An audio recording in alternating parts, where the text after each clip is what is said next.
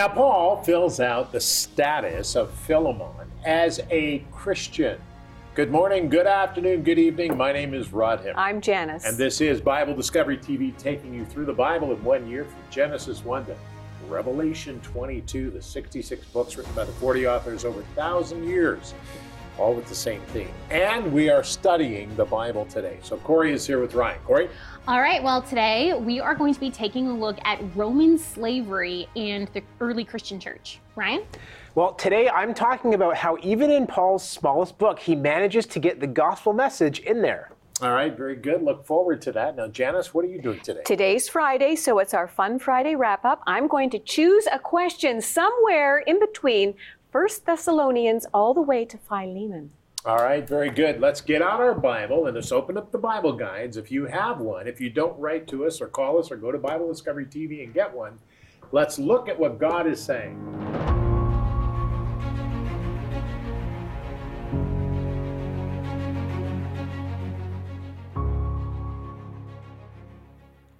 Philemon verses 4 through 22. I thank my God, making mention of you always in my prayers, hearing of your love and faith which you have toward the Lord Jesus and toward all the saints, that the sharing of your faith may become effective by the acknowledgement of every good thing which is in you in Christ Jesus. For we have great joy and consolation in your love, because the hearts of the saints have been refreshed by you, brother.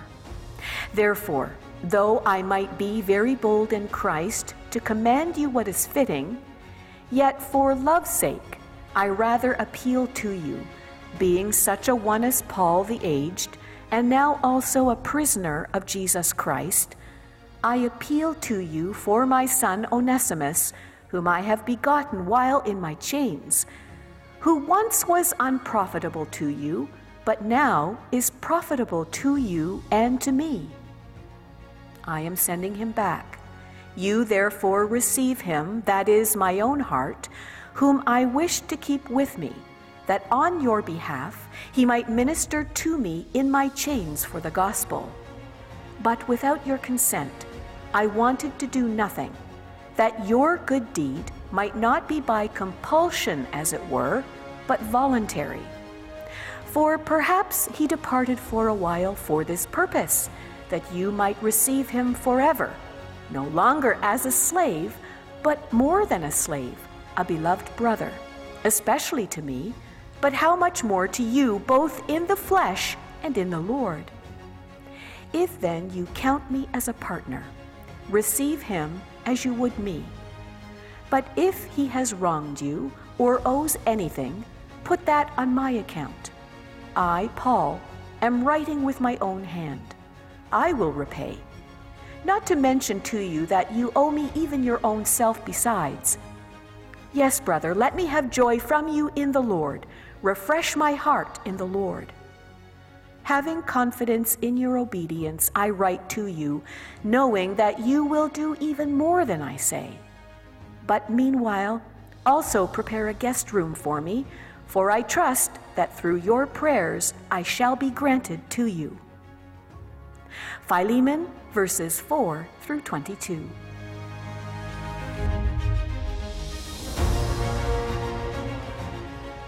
Today we're in a very small book, and it is called Philemon. Now, I really cringe when I think of the many people that I have hurt in my life. I wish there were not so many, I'll tell you. But you know, God cares about reconciliation, and he speaks to us about people that we've hurt, used, or abused. We are commanded to treat others with love, always. But as fallible humans, we too often throw off godly love and treat people the wrong way. That's a problem.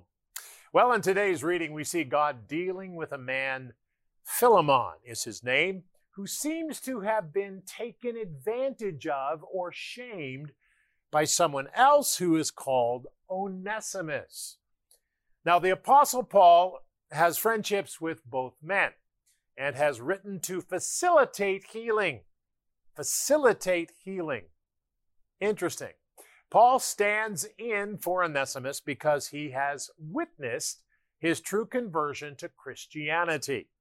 And Paul wants this changed Onesimus to go back home and face Philemon straight up. And he wants Philemon to accept Onesimus with God's forgiveness. I'll tell you, this is an interesting time in Scripture. Paul utilizes his friendship with Philemon to enable reconciliation between the two Christians. Now, I don't know if you've ever been in a place where you've had to do that, but I think all of us eventually will get there. If you're a young Christian, maybe not yet, but if you're somebody who's been a Christian for a while, there's a couple of ways you can do this. One, you can just forget about the person and move away. Or two, what you can do is go back and make it right. Or three, what you can do is get angry at the person and just call anger on them all the time. Well, it's their fault, it's their fault, it's their fault.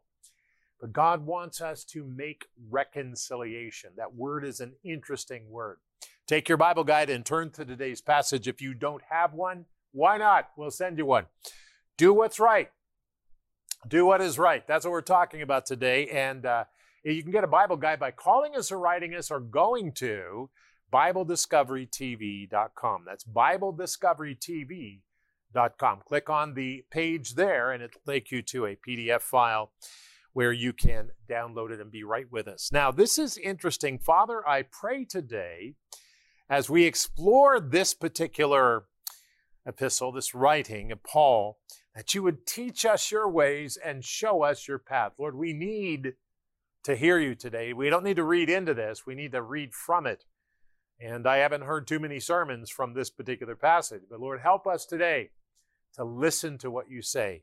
In Jesus' wonderful name. And we said together, amen and amen. Philemon chapter 1, there's only one chapter, and 4-7. This is interesting now. Pay attention and watch this. I thank my God, making mention of you always in my prayers, hearing of your love and faith which you have towards the Lord Jesus Christ and toward all the saints, that the sharing of your faith may become effective by the acknowledgement of every good thing. The acknowledgement of every good thing, which is in you in Christ Jesus. For we have, this is written to Philemon. This is to him. He's reading this and Paul's telling him this. Verse 7. For we have great joy and consolation in your love, because the heart of the saints have been refreshed by you, brother. This is interesting. Paul spells out Philemon's status as a Christian. He is somebody who knows the Lord and is maturing. We should always be aware of our position as Christ followers. What is your position from Christ today? Have you been growing? Have you been following God? Have you been doing things that you would not humanly normally do? But things like loving your neighbor and taking care of people. That's very important. Now, Paul has set up Philemon to hear what he's saying. So let's go back and listen. Verse 8. Therefore, though I might be very bold in Christ to command you what is fitting, yet for love's sake I rather appeal to you, being such a one as Paul, the aged and now old, also a prisoner of Jesus Christ. I appeal to you for my son Onesimus, whom I have begotten while in my chains, who once was unprofitable to you, but now is profitable to you and me. I am sending him back to you. You therefore receive him, that is, my own heart, whom I wish to keep with me, that on your behalf he might minister to me in my change for the gospel. But without your consent, I wanted to do nothing, that your good deed might not be compulsion, as it were, but voluntary.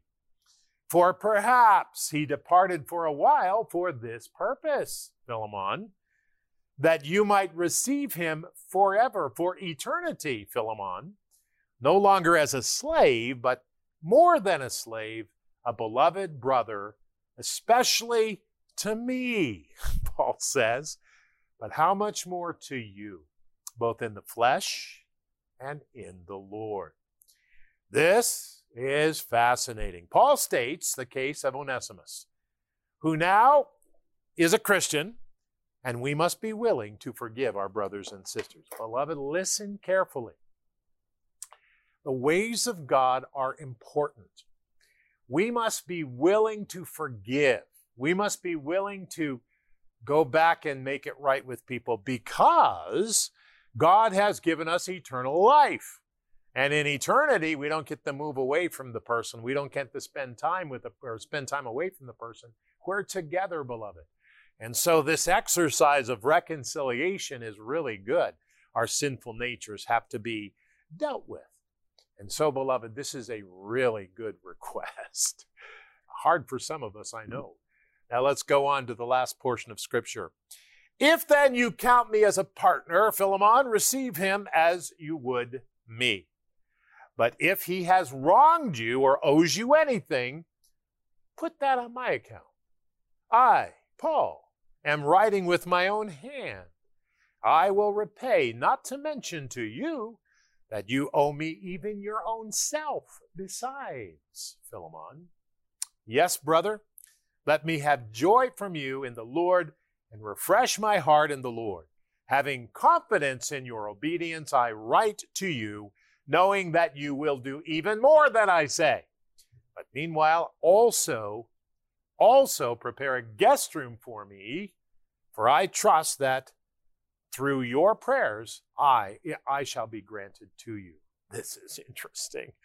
Paul displays his confidence in Philemon to do the right thing and more. As Christians, beloved, we are called to live our lives in mercy for others. Everybody loves mercy, man. I love mercy. I love mercy because I need mercy. But what about when somebody else needs mercy from me? Lord, help me to be merciful. And help me not to go after someone and judge them. But help me to be merciful in today's world especially. In Jesus' name, help me to follow your example as Paul has instructed us through the power of the Holy Spirit. Thank you, Lord. And we all said together, amen. Hi, Rod Hembry. We go through the Bible in 1 year. It's exciting. It's great. And you can join us by searching Bible Discovery TV on your phone. That's right, on your phone, your iPhone or your Android phone. And when you do so, you'll find the app. You can download the app and watch it anytime you want. Never miss a program right here on Bible Discovery TV. We'll see you there.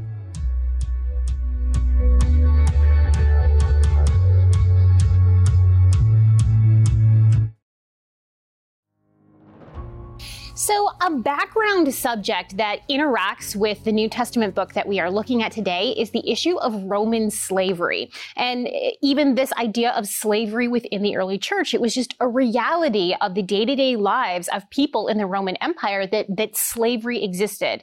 But the slavery that existed in the time period of the New Testament and specifically within the Roman Empire is a lot different than what most of us think of with our recent history of slavery. So let's take a look at Roman slavery and specifically what it meant in the day-to-day lives of the first century. Take a look.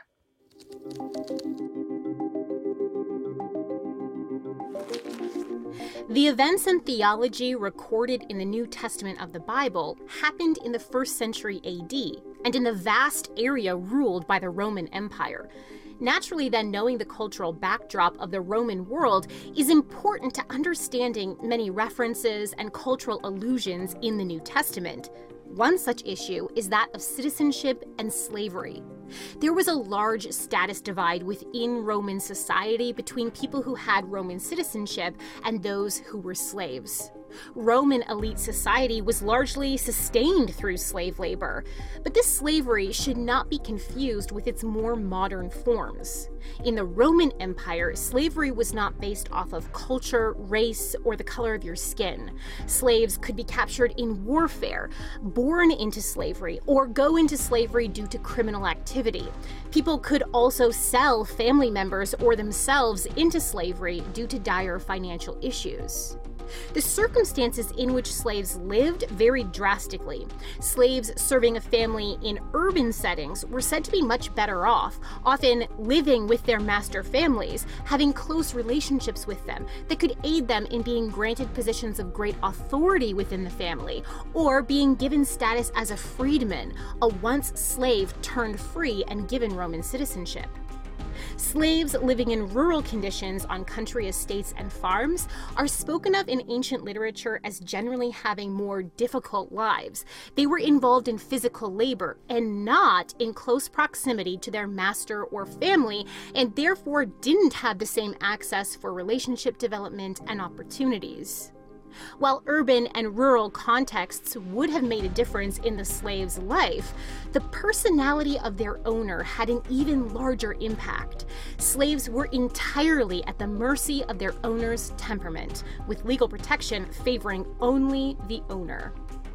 Interestingly, going into Roman slavery was compared with death, because when you became a slave, all of your previous relationships and social ties were cut. Your marriage was nullified, family relationships severed. Your businesses and partnerships ended. Legal protection of your personhood was removed. Anything that you did in your old life was gone, and you now served your master with all of yourself. Roman slavery did not have to be permanent. Slaves could purchase or be granted their freedom and become freedmen. They were still required to pay respect to their former owner and work for them for a set time each year, but they could become legal citizens and rise quite high in Roman society. It's important to note, however, that just because the possibility for freedom was there did not mean that it was attainable for all or even most Roman slaves. So as I hope you're able to see through this segment, Roman slavery was tremendously different than what we generally think of today when we think of slavery. You know, it doesn't make it any better. It was still a very brutal thing. And it was a reality that the church had to deal with. So it's interesting to see in the just few areas where the Apostle Paul in the New Testament interacts with this idea of Roman slavery. So more on that later. It's interesting because we associate slavery with ways that we are today. Mm-hmm. And we associate it with the Civil War, for example, in North America, in the United States of America. And as we look at it and we compare that with Roman, we take parallels in the Bible, but we really can't do that. We have to understand Roman slavery, understand what Paul was saying to really get it. Yeah, and it was still a devaluation of human beings, but it wasn't based on race necessarily. It was just based off of financial situation, social situation, but it was still a devaluing in many cases, not every case, but in many cases it was still a devaluing of a human being. Very interesting, because we'll look forward to you tomorrow, because that's our Monday, because that's a very, very interesting thought to compare, right? Yeah, well, today we read the book of Philemon, which is actually a personal and private letter from Paul to Philemon. And with only one chapter, it's actually Paul's shortest book in the New Testament canon. Now, one thing about Paul is that he had a missionary's heart. His primary purpose and desire was to see people saved. Now, it shouldn't really be surprising then that virtually every one of Paul's epistles defends and clarifies some crucial point of doctrine relevant to the gospel message. In fact, he even manages to do it in this short personal letter to Philemon regarding a runaway slave. Let's study.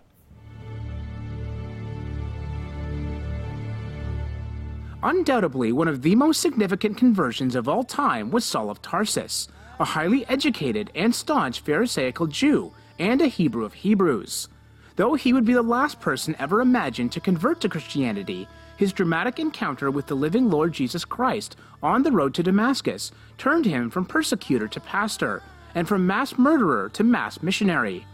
In fact, it is highly significant that in Paul's epistles and letters, he writes primarily as a missionary and only secondarily as a theologian. Indeed, gospel truth permeates everything Paul ever wrote. The gospel was at the center of his thoughts at all times, so much so that he occasionally even referred to it as my gospel. His chief desire and goal was to win as many as possible to Christ, and everything he did was for the sake of the gospel. It's not surprising then that virtually every one of Paul's New Testament epistles defends and clarifies some crucial point of doctrine relevant to the gospel message. This is true all the way from the highly influential book of Romans, even to his shortest epistle, his letter to Philemon. Paul's letter to Philemon is a private and personal note regarding Philemon's slave Onesimus. Onesimus had run away, met Paul, and had been converted. Paul then encouraged him to turn himself into Philemon, who had also been converted by Paul. "I appeal to you," writes Paul, "for my son Onesimus, who became my son while I was in chains. Formerly he was useless to you, but now he has become useful, both to you and to me. I am sending him who is my very heart back to you. Perhaps the reason he was separated from you for a little while was that you might have him back forever, no longer as a slave, but as a fellow man and as a dear brother in the Lord." After Paul completed the letter, Onesimus apparently first helped deliver Paul's epistle to the Colossians, and then took this private note to Philemon. Of course, Philemon had every legal right to kill Onesimus as a runaway slave, but Paul knew Onesimus was a changed person. He just had to convince Philemon. It is through this very appeal that Paul manages to paint a crystal clear picture of gospel truth, while exemplifying the Spirit of Christ through his own actions.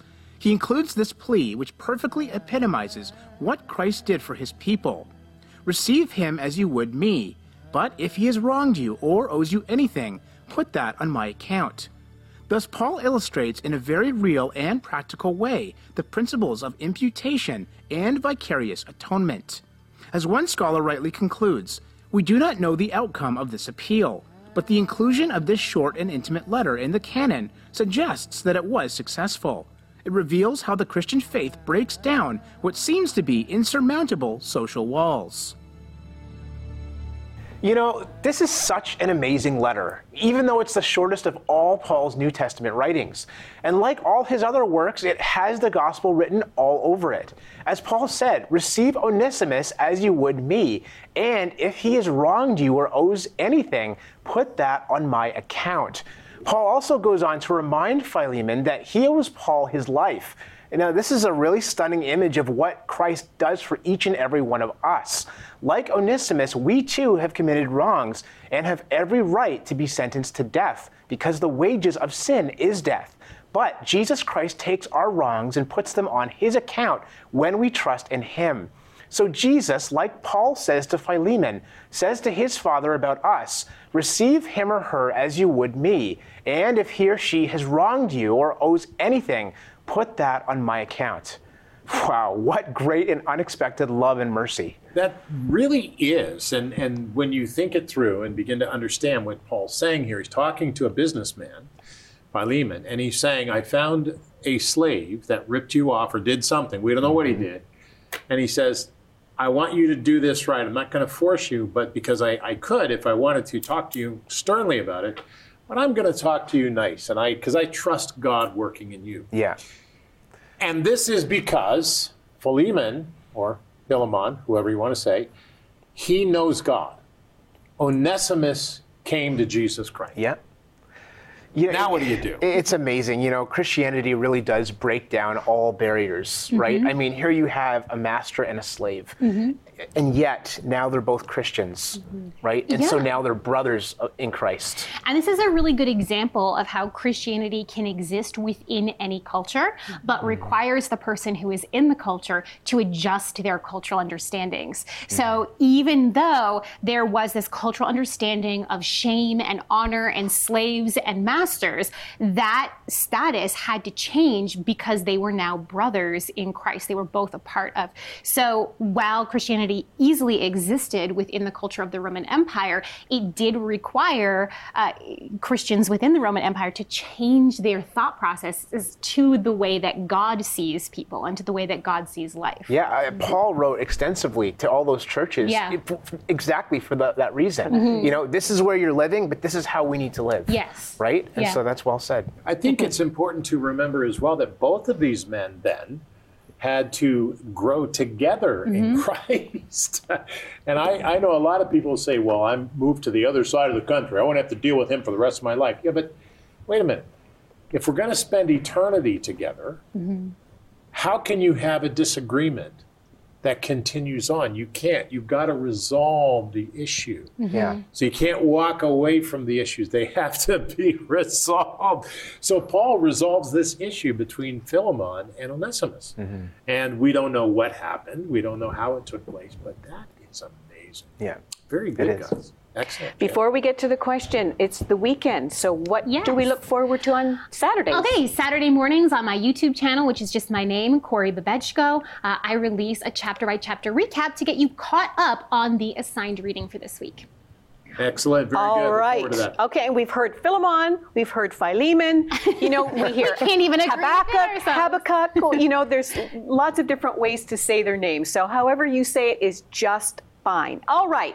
I chose a question, and here it is. Paul wrote his letter to Philemon, to Apphia, to their fellow soldier named who, and to the church that was in their house.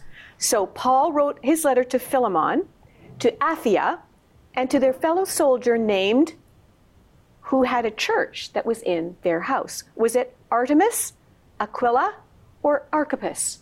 Which one of those do you think is the right answer? Okay, well, you got to go, guys. We've only got 25 seconds. So, we've converged. Yeah, we have. We think it's going to be number 3. Yes. All right. Well, if you at home chose number 3, you're absolutely right. That is in the book of Philemon, verse 2, and it says, "To Philemon, our beloved friend and fellow laborer, to the beloved Apphia, Archippus, our fellow soldier, and to the church in your house." So if you got that right, excellent.